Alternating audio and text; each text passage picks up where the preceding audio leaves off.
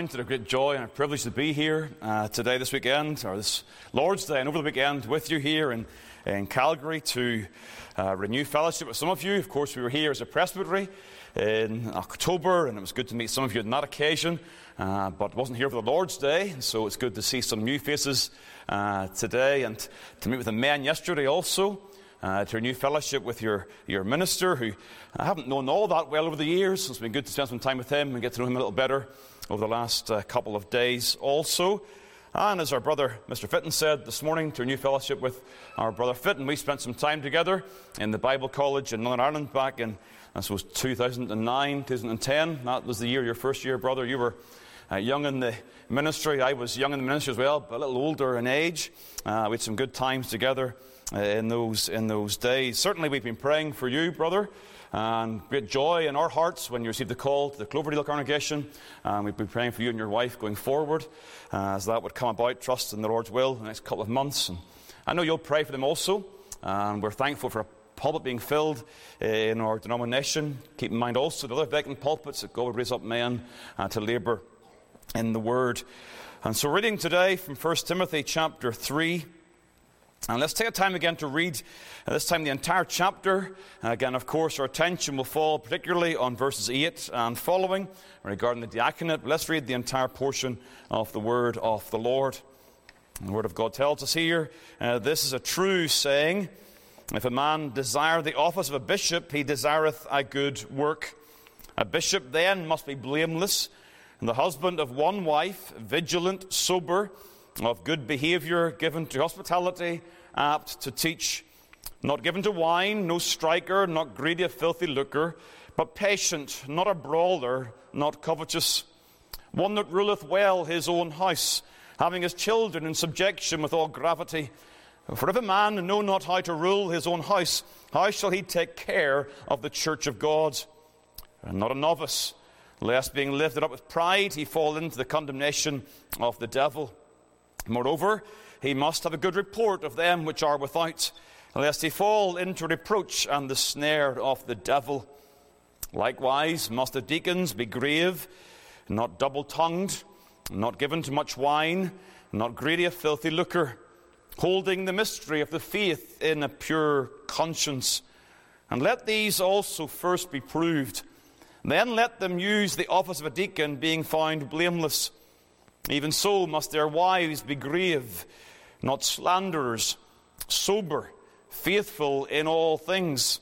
Let the deacons be the husbands of one wife, ruling their children and their own houses well. For they that have used the office of a deacon well purchase to themselves a good degree and great boldness in the faith which is in Christ Jesus. These things write I unto thee, hoping to come unto thee shortly. But if I tarry long, that thou mayest know how thou oughtest to behave thyself in the house of God, which is the church of the living God, the pillar and ground of the truth. And without controversy, great is the mystery of godliness. God was manifest in the flesh, justified in the Spirit, seen of angels, preached unto the Gentiles, believed on in the world, received up into glory. Amen. Let's bow together, please, in a word of prayer. We need the Lord's help. As a preacher and as hearers, we need the Lord's help when we come around the Word on this occasion. Let's all seek the face of God. Almighty God and Father, you've brought our attention today already to the preciousness of your Word. And we thank you, Lord, for the work of God in our hearts, that in regeneration you gave us a love for the Word. In the deadness of our nature, we had no time for your Word. But now, by the wonderful work of grace, you've given us a longing in our heart to know your word, to hear your word, and to discern what your word would say to our lives. And as that is true for us individually, we pray that will be true for this congregation at this time. That as they make the proper preparation for the election of deacons, we pray that the word of God would prepare their hearts and their minds and govern their decisions, and give them help to rightly discern those men who would be called to this office. And we pray, O God, you bless us now, therefore. But not only we ask that the word would again benefit in that particular aspect, but we pray the word would come with freshness to each and every hearer, and that there be application, far beyond the diaconate, that we'd understand better the things of Christ, and that he indeed would have the glory in this church today and in the ministry of the word. Bless our hearts, we ask, in Jesus' precious name. Amen and amen. I was thinking this morning that this day 6 years ago was my first Lord's Day in the Malvern Church. I didn't preach that Lord's Day. I wasn't legally allowed to. I gave a few words in the pulpit. I preached the following Lord's Day, but it was my first Lord's Day in the pulpit in Malvern. I quickly learned a lesson. And that lesson was that folks from Northern Ireland pronounce vowels differently than folks in the US. Vowels is where we trip up. We can do the C's and the K's and the D's, but the E's and the A's and the I's and the O's and all that stuff, that is more difficult. And I said, why am I saying that? Well, because I'm going to tell you about a book I've been reading. And one of the words in the title has vowels in it. It refers to Spurgeon, a very interesting book on Spurgeon and the poor, or the poor, or whatever you say here, those who do not have much in the way of earthly goods. You know the word, yes? You're all with me. Well, the book is Spurgeon and the poor. And there's a fascinating read regarding Spurgeon, of course, the great gospel preacher, but also his burden for benevolence in the London and wider area. A section in that book deals with the subject of the diaconate. And it makes the point that when Spurgeon came to New Park Street Chapel in 1854, the church had a well-established diaconate, but no elders. Now, Spurgeon was very convinced of the importance of biblical eldership, and over time he took the care to lead the church in the installing of elders to serve in the spiritual care of the congregation. However, the book says this, the deacons, however, were in some ways more pivotal to the day-to-day operations of the church. Again, it's not a matter of exalting one office over another. It's simply a recognition that in day-to-day operations, the deacons were pivotal. Later on, Spurgeon would move to the tabernacle. It says this, the tabernacle deacons were some of Spurgeon's closest friends and most intimate partners in ministry, and he relied heavily on them in the execution of his many plans and initiatives. One man, LaVos, writes this. This is very important. I ask you to listen to this carefully. Spurgeon viewed and treated his deacons as more than good advisors. They were co-workers in the propagation of the gospel. One man in particular comes to the fore in Spurgeon's writings. His name was Thomas Olney. And in the 1868 issue of the Sword in the Trial, Deacon or Spurgeon gave a glowing tribute to Deacon Olney. He says this, though, in a more broad sense. The church owes an immeasurable debt of gratitude to those thousands of godly men who study her interest day and night, contribute largely their substance, care for her poor, cheer her ministers, and in times of trouble as well as prosperity remain faithfully at their posts. He says this, deprive the church of her deacons, and she would be bereaved of her most valiant sons. Their loss would be the shaking of the pillars of our spiritual house and would cause desolation on every side. I'm really just trying to remind you of what we looked at on Friday evening, of the importance and the purpose of God of having godly deacons serving in this role. A year later, after Olney had died, Spurgeon writes another tribute in 1870 in the Sword of the Trial, and he writes this, of Olney's love and devotion to both the pastor and the church, we all are witnesses. His greatest pride, says Spurgeon, we might also almost use that word, was the work of God at the tabernacle. He gloried and rejoiced in all that concerned the church. Every institution received his cordial cooperation. He loved college, orphanage, and almshouses, and helped them all to the extent of his ability. In our departed Father, the poor have lost a friend. The poor, especially the poor of the church, always found in him sincere sympathy and help. Never minister had a better deacon. Never church a better servant. Oh, that God would give every church Thomas Olneys to labor with the session in the work of the gospel ministry. You see, you men, some of you, of course, here are eligible to be elected to the diaconate. And in what I've said thus far and what I'll say today, it is a solemn responsibility. It is a genuinely heavy burden. But I don't want that to put you off.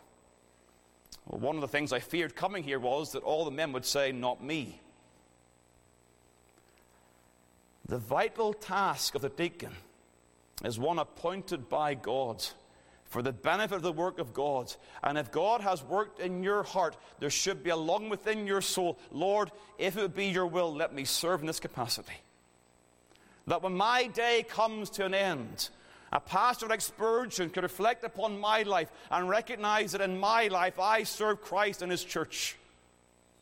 And I did it for the glory of God. Not for my glory, not for the glory of the denomination, but for the glory of Christ and His church. You see, on Friday evening, and again, if you haven't taken the time to listen to that message, you certainly can do so. On that occasion, we sought to try to emphasize that elders and deacons in the Scriptures were to work in harmony for the church to function and serve in Christian love. That's the prototype or the pattern of Acts chapter 6. The beginning of the, if you like, the unveiling of the role was that the apostles may be distracted from laboring in the word and in prayer. And to help them in that distraction, there was the wisdom to appoint deacons or 7 men full of faith and wisdom and the Holy Ghost to serve in that capacity, to serve tables and to minister the needs of the widows. The pattern, of course, that was provided in that capacity also led on to the thought of the purpose implied in the role of deacon. And I need to make a point here. Our brother Fitton made the issue regarding homiletics and sermon structure. This is not a homiletic sermon, brother, today, because it's one sermon in 3 parts. Okay, point 1, Friday night, the pattern for the role. Point 2, Friday night, the purpose implied for the church out of the role. And today, this morning, just one more point, then 2 more tonight. Please come back. You see, this is vital. The deacons are to ensure that the word of God is preached in the church without unnecessary distraction, and that the Lord's people would act in love one for another and for others outside the church. That's what we're about, folks. A place where God is worshipped, where the word is preached, and Christian love is shown within the church and without the church, all for the glory of Christ. Elders oversee that function, but deacons are absolutely vital to ensure that function happens for the well of the church. And so we've thought of Thomas Olney and such. Today's question really is, who are the people who perform the role? I'm not, please understand here, I am given to alliteration in my points. And I use P's far too often. They're the easy letter to use. But I use the word people very deliberately, because the immediate idea is, who are the men appointed to perform the role? And I think if you take that view, you will probably fall short of the biblical witness. And so in asking the question, who are the people who perform the role, my answer is very, very simple. They are qualified men who perform the role with the help of others. So I'm not suggesting for a second that people outside men can serve in the office of deacon, but the work of the diaconate is performed by qualified men who will then readily enlist the help of others. And so this morning, the majority of our time is going to be spent in looking at the men who are thus qualified. And we'll finish up a little bit with some comments regarding those who can help. But let's think about these men then, and the men who are indeed qualified. Now, that word qualified is in itself important. It is not simply a matter that men in the church take turns.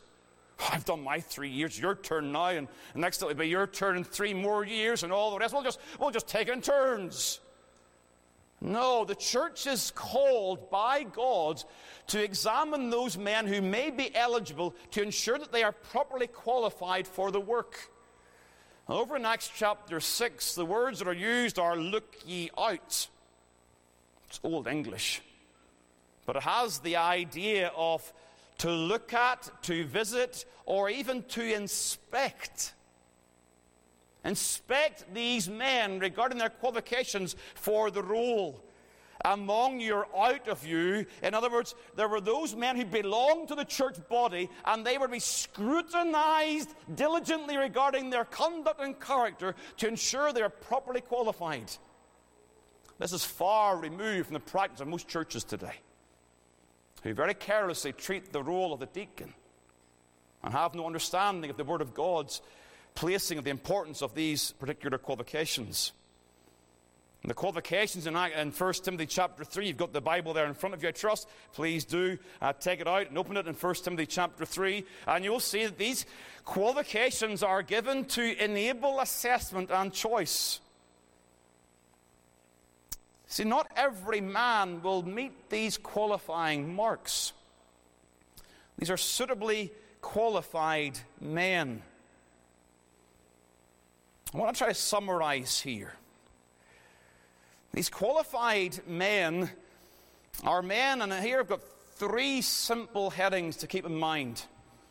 They are men of spiritual character, with stable families who hold to sound doctrine.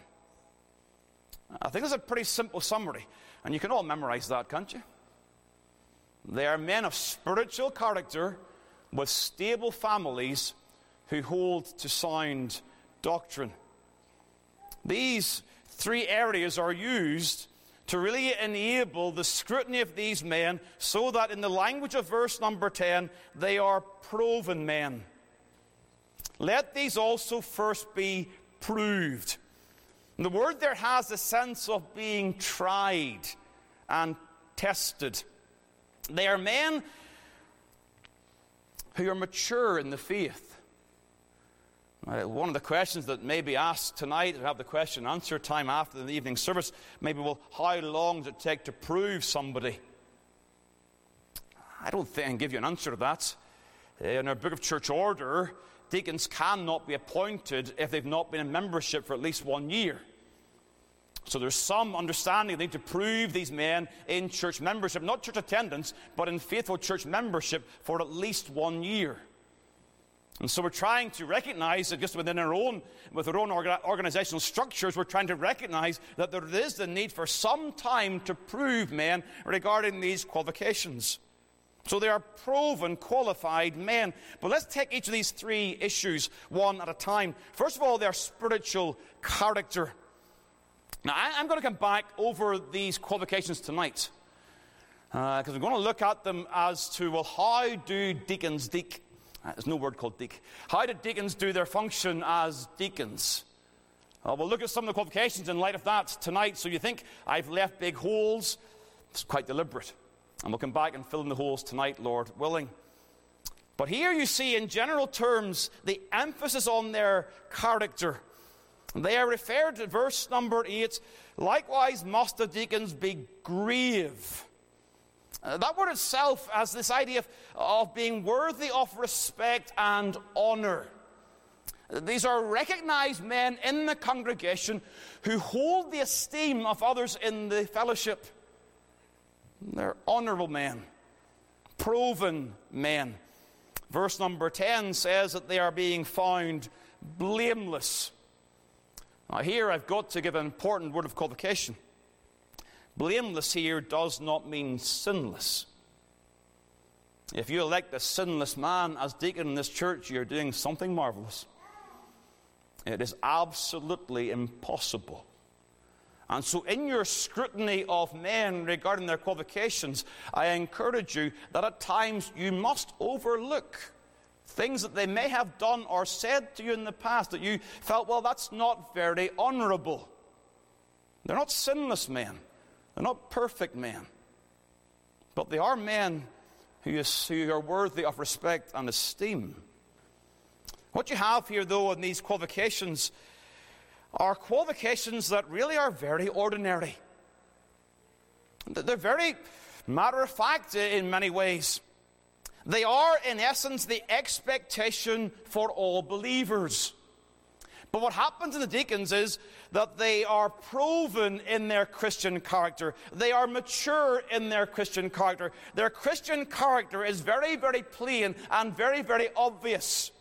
There's no doubt regarding the fact that they are a child of God, because their lives exemplify what it is to live as a child of God. Paul is writing to Timothy here, and Timothy is serving in Ephesus.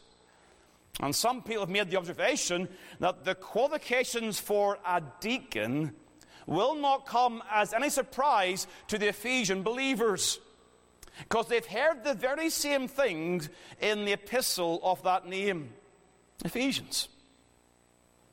They've heard about the importance of the tongue, Ephesians 4:29. They've heard about alcohol and wine, Ephesians 5:18. They've heard about greed, Ephesians 4, Ephesians 5. They've heard about the faith, Ephesians 3. They've heard about family and marriage, like Ephesians 5 and Ephesians 6. All of these things have already been taught by Paul, not to men in a room, but to the entire church. Each and every individual believer ought to have these marks in their lives. But the deacons are showing that in mature form.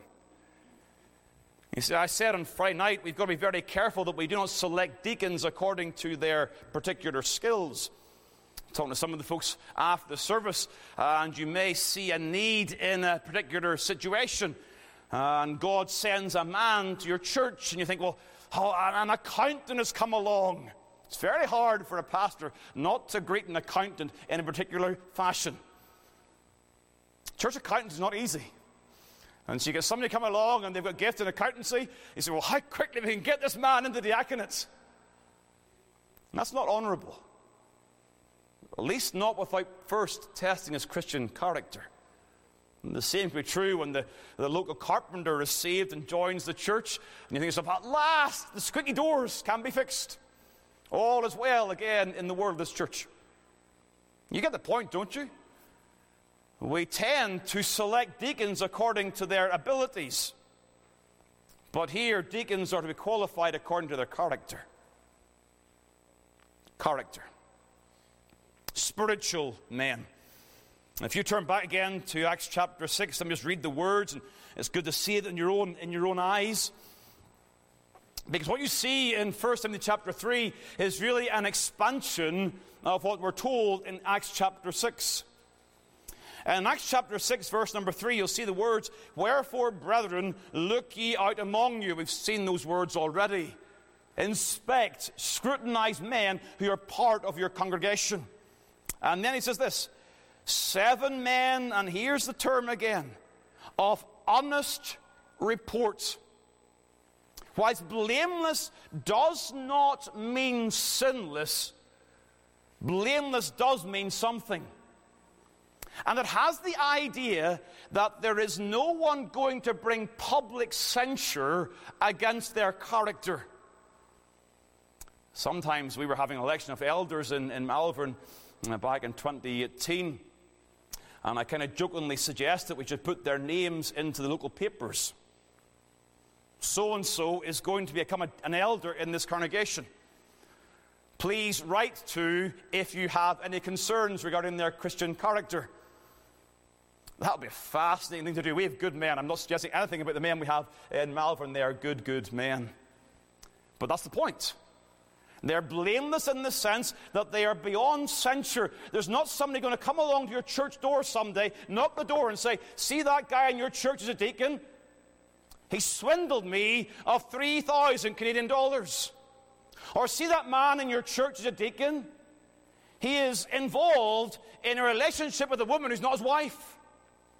These are just examples of areas in which they bring public censure upon their own character and upon the church of Christ. These are men who are above reproach. Hence, there is this honest report. They are men who are recognized as having these Christian characters. You see, their reputation is not about what they can do, but it is about who they are. But they are who they are by the grace of God. Not perfect men, but in the term we're using, men of spiritual character.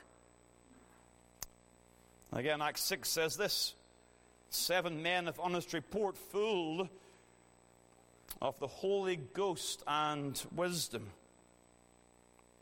Fullness of the Spirit of God. Fullness of the Spirit of God, whereby they have the power to serve in Christ's church. Let's just take some time to think about this matter.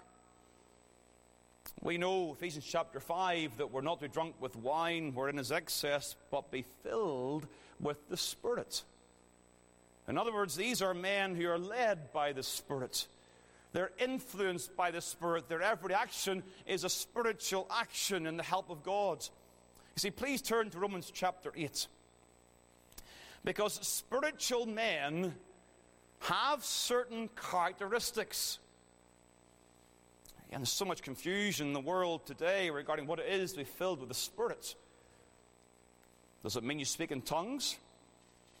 Just again, by the way, our Book of Church Order makes it clear that if you speak in tongues or so-called, you may not be a deacon. You're not allowed to embrace the charismatic confusion and still be a deacon in our denomination. So fullness of Spirit here is not referring to these spiritual giftedness. It is simply the fact that they are men who walk in the Spirit.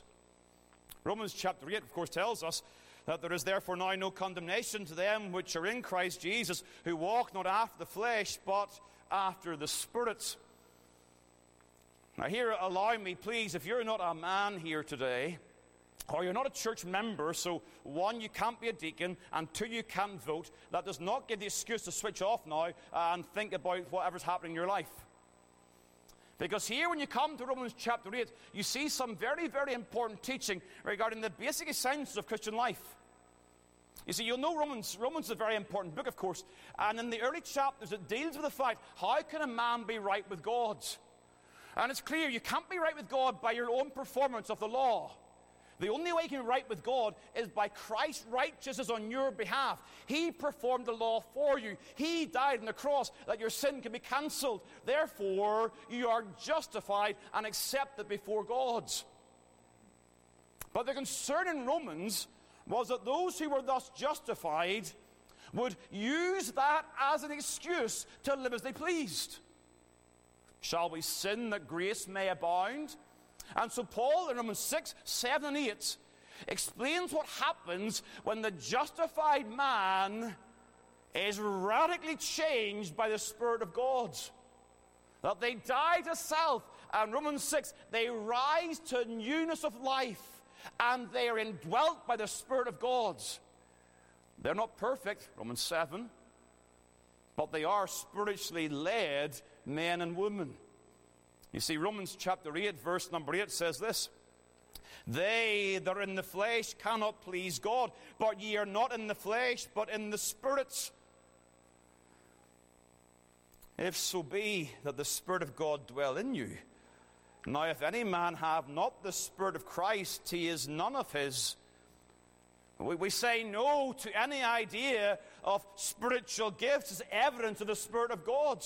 Or we say no to any idea of a future spiritual second blessing required to receive the Spirit. Each and every justified man is a Spirit-filled man. They're indwelt by the Spirit of God. But when Paul will speak to the Ephesians, don't be drunk with wine, but be filled with the Spirit, he's saying you must ensure that the indwelling Spirit takes control of your life, and that's then expressed in various ways in the home and in society and in the workplace. But what you're seeing here in Romans chapter 8 is that there is therefore now no condemnation. To put that positively, there is justification, for justification is opposite to condemnation. There is justification to them which are in Christ, and those that are in Christ, they walk not after the flesh, but after the Spirit. They are spiritual. And so it says in verse number 4, that the righteousness of the law might be fulfilled on us, who walk not after the flesh, but after the Spirit. So how do you know a Spirit-filled man? Because they put off sin and they put on Christ. They are Christian law keepers. Not to earn their justification, but in light of God's power in their life in regeneration, they are those who, as our brother said this morning, they say in their heart, "Oh, how love I thy law." The law is my delight in the inward man, Romans chapter 7. And I'm glad to do the will of God in my life. And so in chapter 8, verse 13 here, there are those who put to death the deeds of the body. The deacon will be willing to come and say, oh yes, I had these spiritual fights and struggles, but by God's grace and by His Spirit, I am putting to death the deeds of the flesh. I'm putting off sin, and I'm putting on Christ, because the fruit of the Spirit is love, joy, peace, and all those things mentioned in Galatians chapter 5. How do you know a spiritual man? Because of their life of holiness. And also because of their life of prayerfulness. You see, you have here in chapter 8, verse number 6, for to be carnally minded is death, but to be spiritually minded is life and peace. Spiritually minded. And that shows itself in terms of their prayerfulness. Verse number 15, for ye have not received the spirit of bondage again to fear, but ye have received the spirit of adoption, whereby we cry, Abba, Father. See, these men who you're scrutinizing for the diaconate must be stand-out spiritual men. A life of holiness and a life of devotion and prayerfulness, who by the Spirit of God know God as their Abba Father in close communion. They have assurance of their salvation and they have confidence in prayer. Again, I understand that in our culture here in North America, it is not possible for every man to make every single midweek prayer meeting. There are challenges with distance and work. One of our own elders works a shift pattern that finds it very difficult to get to our midweek prayer meeting. But he ensures that when he's there on the Lord's Day, he's a spiritual leader in our church. And when we have seasons of prayer on the Lord's Day, he leads in those seasons of prayer. You do not want to elect men for the diaconate who will not lead your congregation in spirituality. They are not elders, but they are men filled with the Spirit of God, and you will see evidence of that spirituality in how they lead the congregation. They will lead them in communion with God. They are so filled with the love of God that they know God as their Father, that they will lead and encourage others in that similar fashion. That they are not prone to carnality, but they are burdened with spirituality. And they are those who will say, oh, we love the law of God, we love the Word of God, we love the house of God, we love the worship of God. We are those who know God as our Abba Father, and they lead the church in that spirituality. Is this just true for deacons and elders? No, of course it's not. It's true for every single child of God. But you and I both know, and we know very, very well, that those who profess to be children of God do not always manifest these things, and there are different levels of spiritual maturity. So we're seeking to scrutinize men who show this level of spiritual maturity in the fact that they are men who are spiritual in character. And in so, again, back in Acts chapter 6, don't turn there now, but again, back in Acts chapter 6, not only are they filled with the Spirit, but they are also therefore full of wisdom. See, where does wisdom come from? If any man lacks wisdom, let him ask of God, James chapter 1. So we know that wisdom comes by the Lord, and it comes by the Lord as the Spirit of God ministers in our lives. So wisdom is the ability to properly apply the Word. You know, there are people in secular universities who are experts in Hebrew and understand the form and the syntax of the Hebrew Scriptures. But they lack wisdom. They know Bible stuff, but they don't know how to properly apply the Bible. Paul would pray for the Colossian believers that they be filled with the knowledge of God's will in all wisdom. Not only knowing the Bible, but knowing the Bible and how to apply the Bible. You see, it's vitally important that those who serve as deacons are able to assess a life circumstance and know, how does the Bible impact that life circumstance? In what sense does the Bible apply to this single mother who comes to our church and is not able to work? How do we bring the Bible to bear upon her circumstance? How do we see our neighborhood? And how does the Bible deal with a particular drug problem in our neighborhood, say? These are men who want to lead the church in the function of Christian love, and therefore they are men who possess wisdom. That wisdom is seen, yes, not only in the application of the Bible, but also in their general conduct. Please turn to James chapter 3. Remember what we're doing here, Acts 6.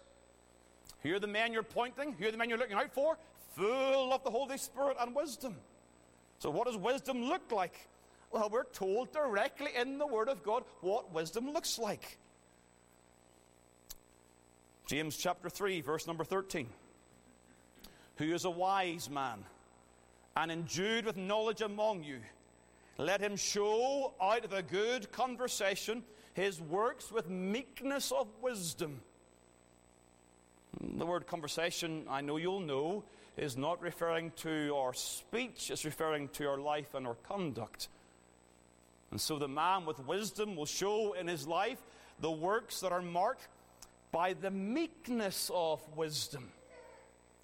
Can expand upon that, but spiritually filled men who are marked by divine wisdom are men of meekness, gentleness, and compassion.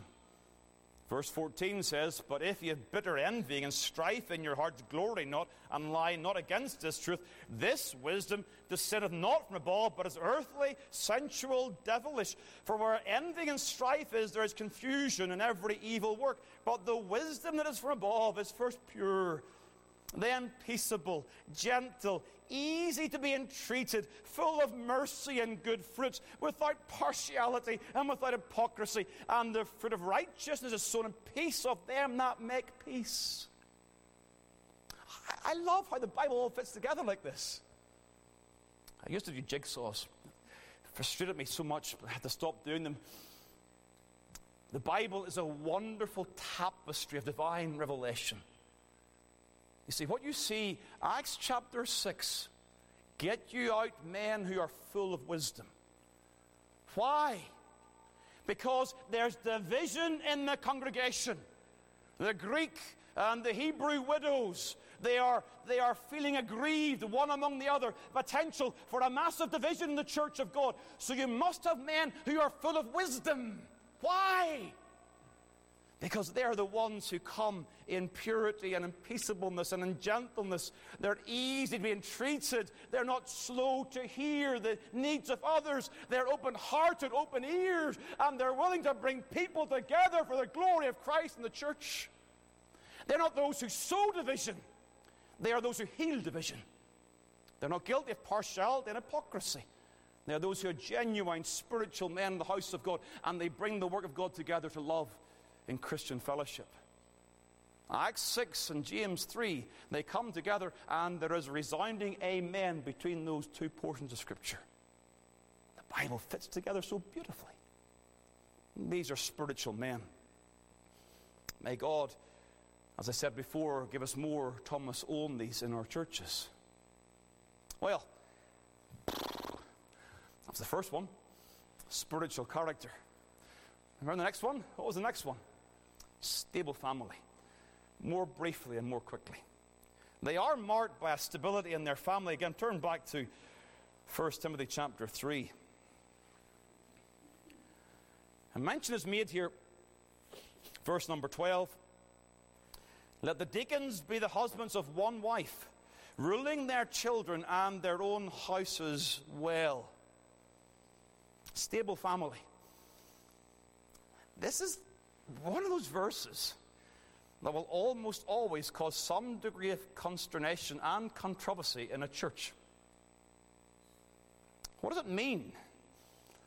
Well, again, just to put this on the table, we as a denomination have agreed a policy that divorced men cannot serve as deacons, nor can those who are married to divorced wives. That's our policy, it's in our BCO, and we've all agreed upon that. I say that, but I don't believe that's what this verse actually means. There's wisdom and prudence in that particular policy, but I don't think that's what verse number 12 means. And I wouldn't want you to think that is the application of this particular text.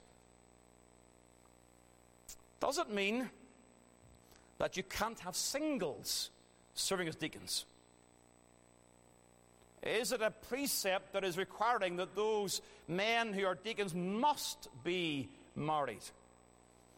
Well, when you go back to the qualifications of the elder, you'll see again the elder also, verse number 2 of chapter 3, must be the husband of one wife. Husband of one wife. And yet we find that the Apostle Paul was a single man. 1 Corinthians 7. So is it the case that elders have a higher qualification than the apostle? I think it's unlikely. I also think it's very unlikely that a man who was married becomes a widower and therefore must set down the office. I don't see any wisdom in that, Paul says, either. So then people say, well, if it doesn't mean that, then does it mean that Paul is condemning polygamy? And some suggest, well, you're in Gentile areas, that there were those who are married to more than one wife, and therefore the desire is, well, in the church, those who lead, they must be monogamous. They must not be polygamists, more than one wife. But that itself doesn't sit well either. Over in chapter 5, verse number 9, we are told regarding the widows in need that those who receive help from the church are those who, in their qualifications, were the wife of one man, verse number 9. The very same structure and form. And it is recognized that it was not the case that women had multiple husbands. That's never been the case, generally in most cultures. Whilst there are times, of course, when men have taken more than one wife foolishly, unbiblically, yet, of course, also the case is that there were not those who were wives with multiple husbands. So what's this all about then? Well, I think it is what we might term an idiomatic phrase. Basically saying that those who are married in their scrutiny are, if you like to put it this way, a one-woman man. And no one doubts that. No one's questioning that that man loves his wife. No one's doubting for a second that that man has any consideration to go some other place.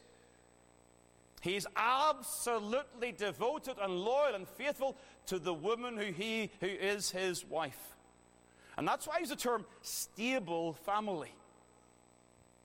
In this sense that as the congregation would scrutinize these men and they would see them interact in the church, they again are convinced, here's a man who really loves his wife. That's so important. Now, in some cultures, the expression of love between a man and his wife is less free than in other cultures. Again, our brother Fitton and our brother Blackhurst back in Ulster, men tend to be very slow to show any signs of public affection or public praise for their wives. The term is, as I used before, sure, you know I love you, dear. But there are, whatever the culture, there are very, very clear evidences.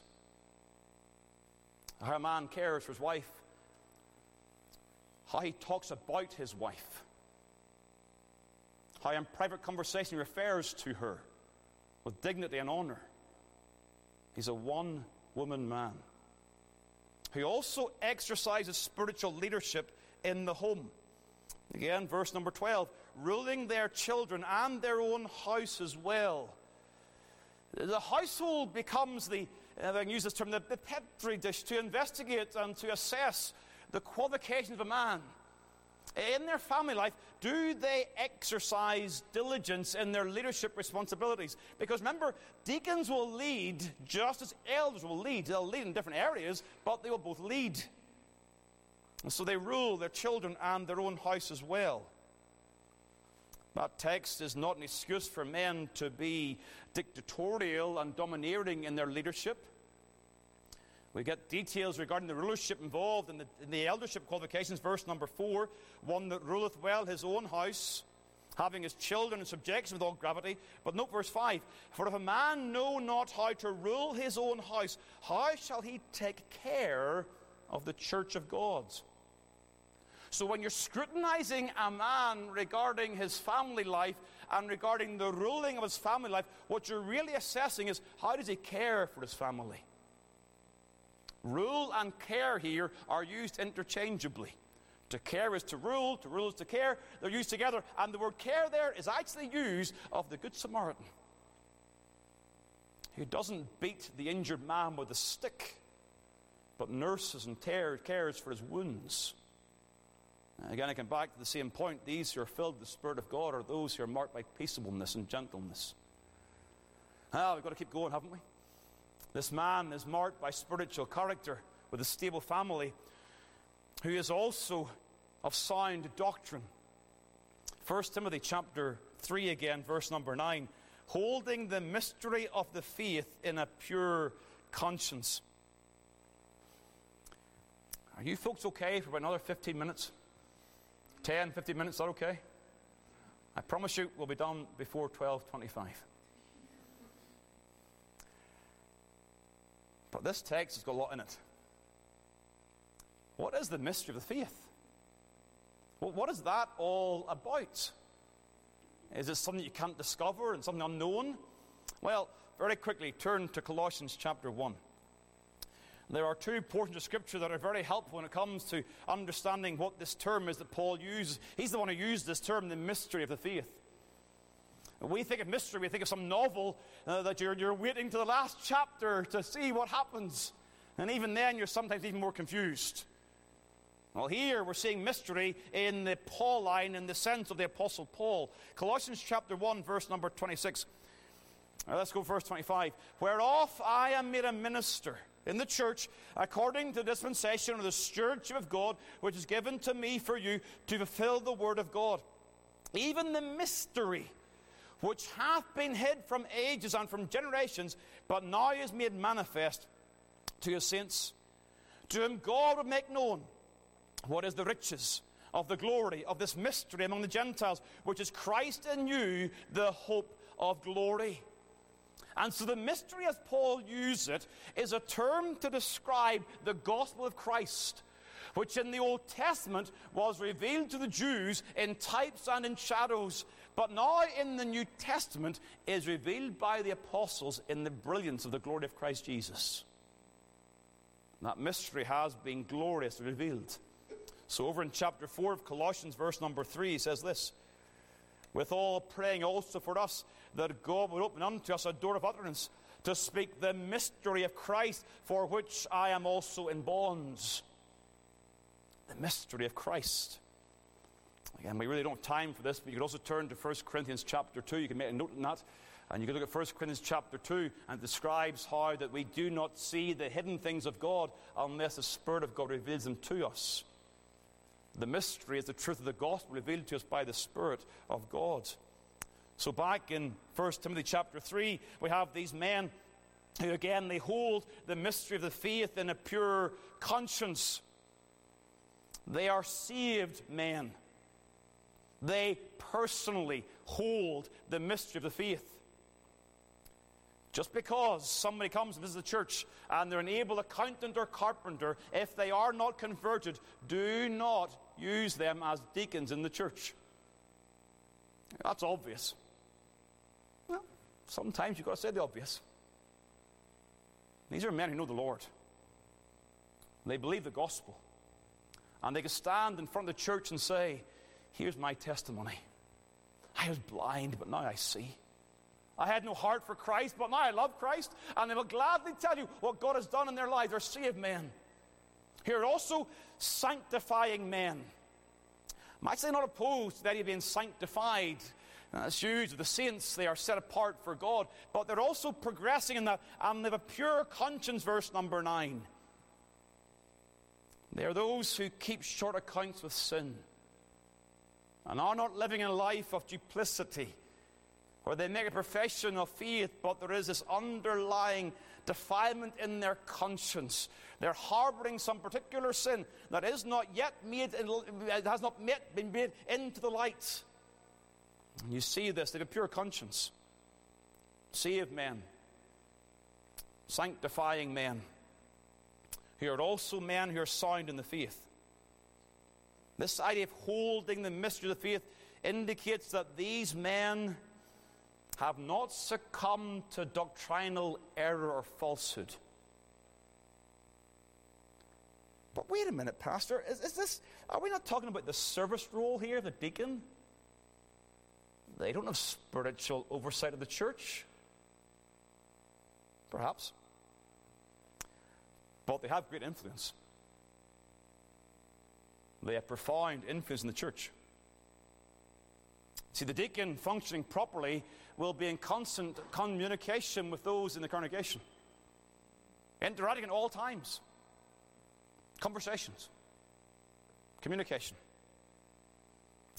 And as involved the people who are often vulnerable, they must not be those who are sowing errors and heresies among the people of God in the church. They must be sound in faith. And it is the duty of the elders to assess these men regarding their soundness in the faith. That they are those who know the gospel and can defend the gospel and have not come to believe the lies of the devil regarding the gospel. It's important, isn't it?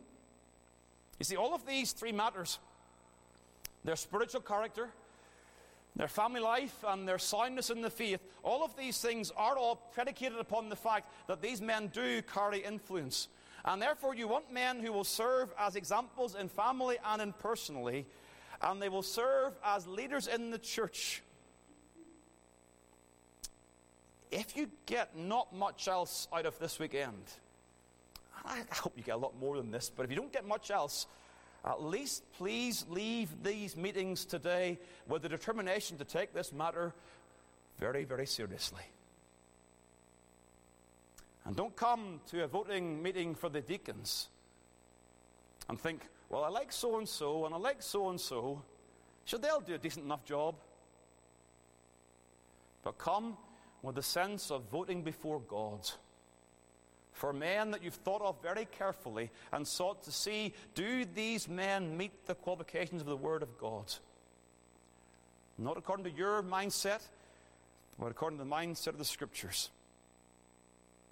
This is a serious matter. Well, point one for today was that these are the men who perform this task, and I said what the case would be, they are qualified men who receive help from others. Well, who are the others? Well, look at verse number 11, please, of chapter 3. Where it says here, even so must their wives be grave, not slanderers, sober, faithful in all things. Now, what I said regarding the potential for single men to serve, I don't exclude, but I do also understand that ordinarily and normally, those who serve as deacons will be those who have family life, and thus they have wives. Now, the debate here in verse number 11 is that the word for wives used here is a word that can also be used simply for women. And so some have claimed verse 11 as a proof text for the deaconess. And they would put it this way, even so must the woman, i.e. the female deacons, be grave, not slanderers, sober, faithful in all things. I don't think that's what it means. The word that's used here in verse number 11 is translated with the word wife in verse number 2 and in verse number 12, where very obviously it is not just any woman in view, it is a wife in view. And so you see in verse number 11 is the qualifications for those women, the wives of men who are called to be deacons. Now, I would hold this to perhaps a lesser degree of dogmatism than some other things, but that is my persuasion. You see, the question that must be asked is, why is there no direct information regarding the wives of the elder? It's not there. The wives of deacons are looked at, but not the wives of elders. Now, I would say this, please understand this. There's again no suggestion that the wives of elders can be lesser qualified than the wives of deacons. That's not the point.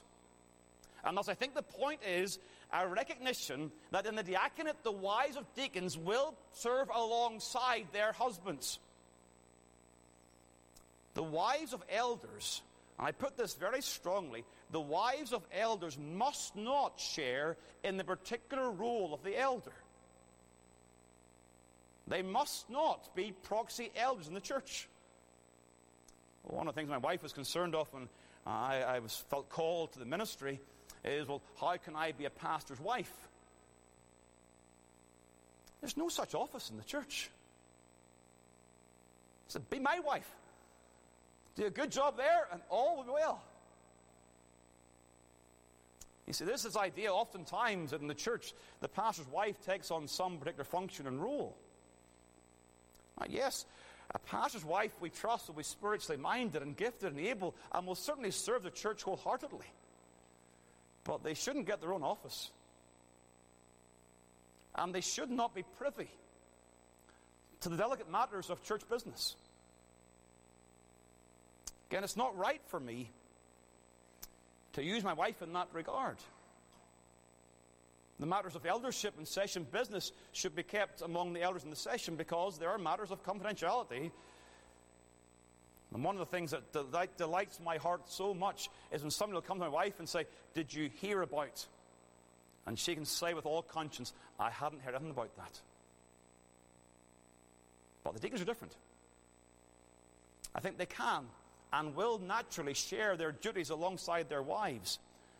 And surely if a deacon has tasks that involves the help of a woman, it is so much wiser that the woman who helps him is his wife and not some other woman.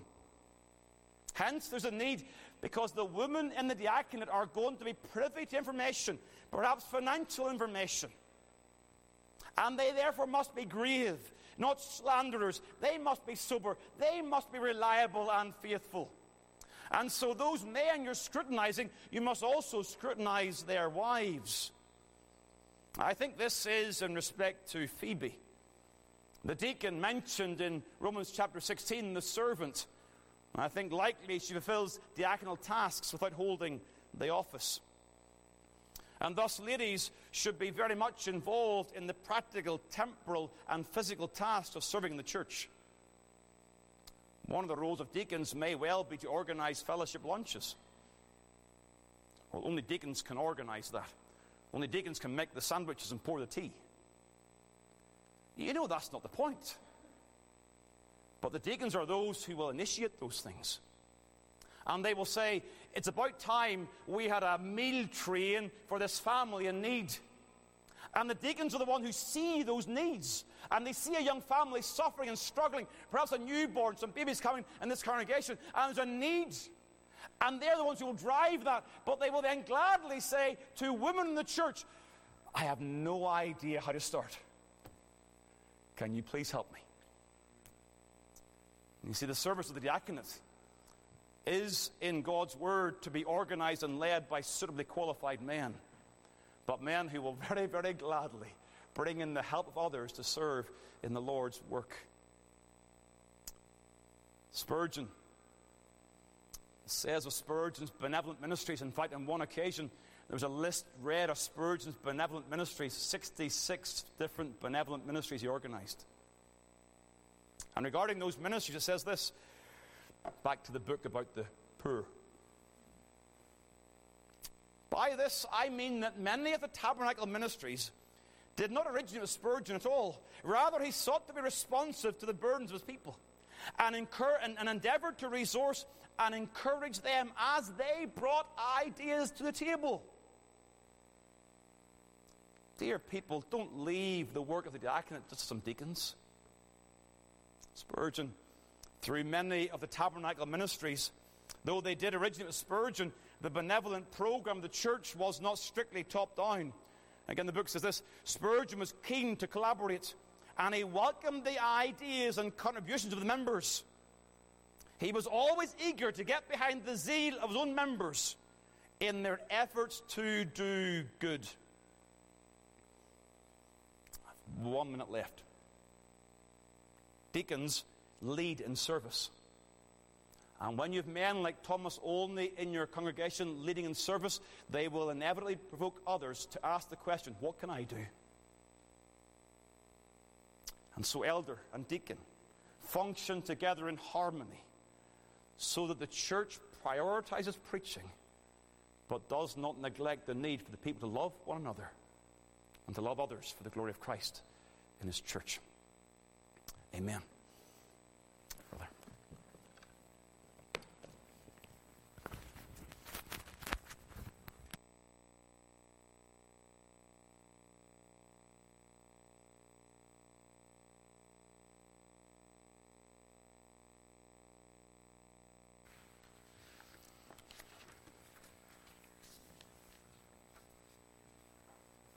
Let us briefly pray, please.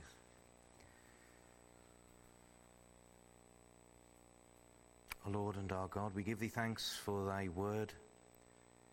We thank thee for thy servant, who's diligently examined and studied and has brought forth these truths.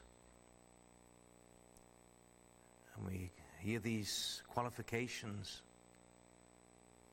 and we must all say, with the Apostle Paul as he spoke of the gospel ministry, who is sufficient for these things? And oh God, if we think that we can find it within ourselves and we can pat ourselves upon the back, then that's evident that we are not sufficient for these things. But our sufficiency is of God.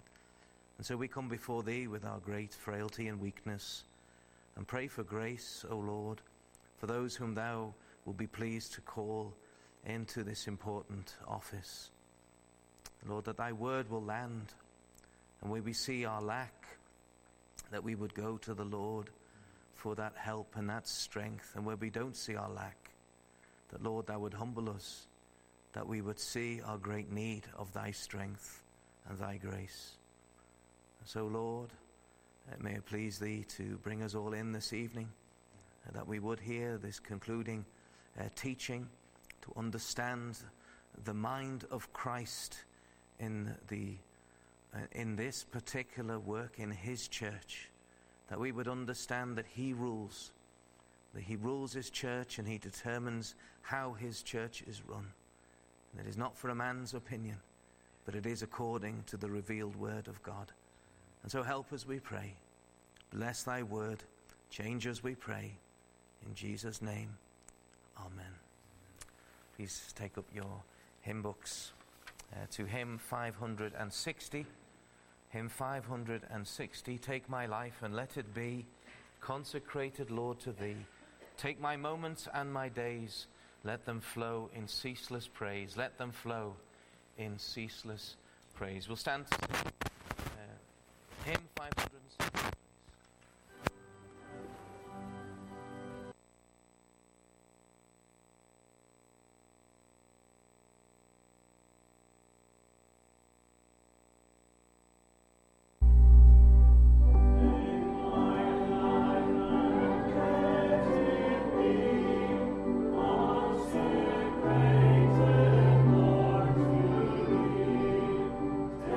Take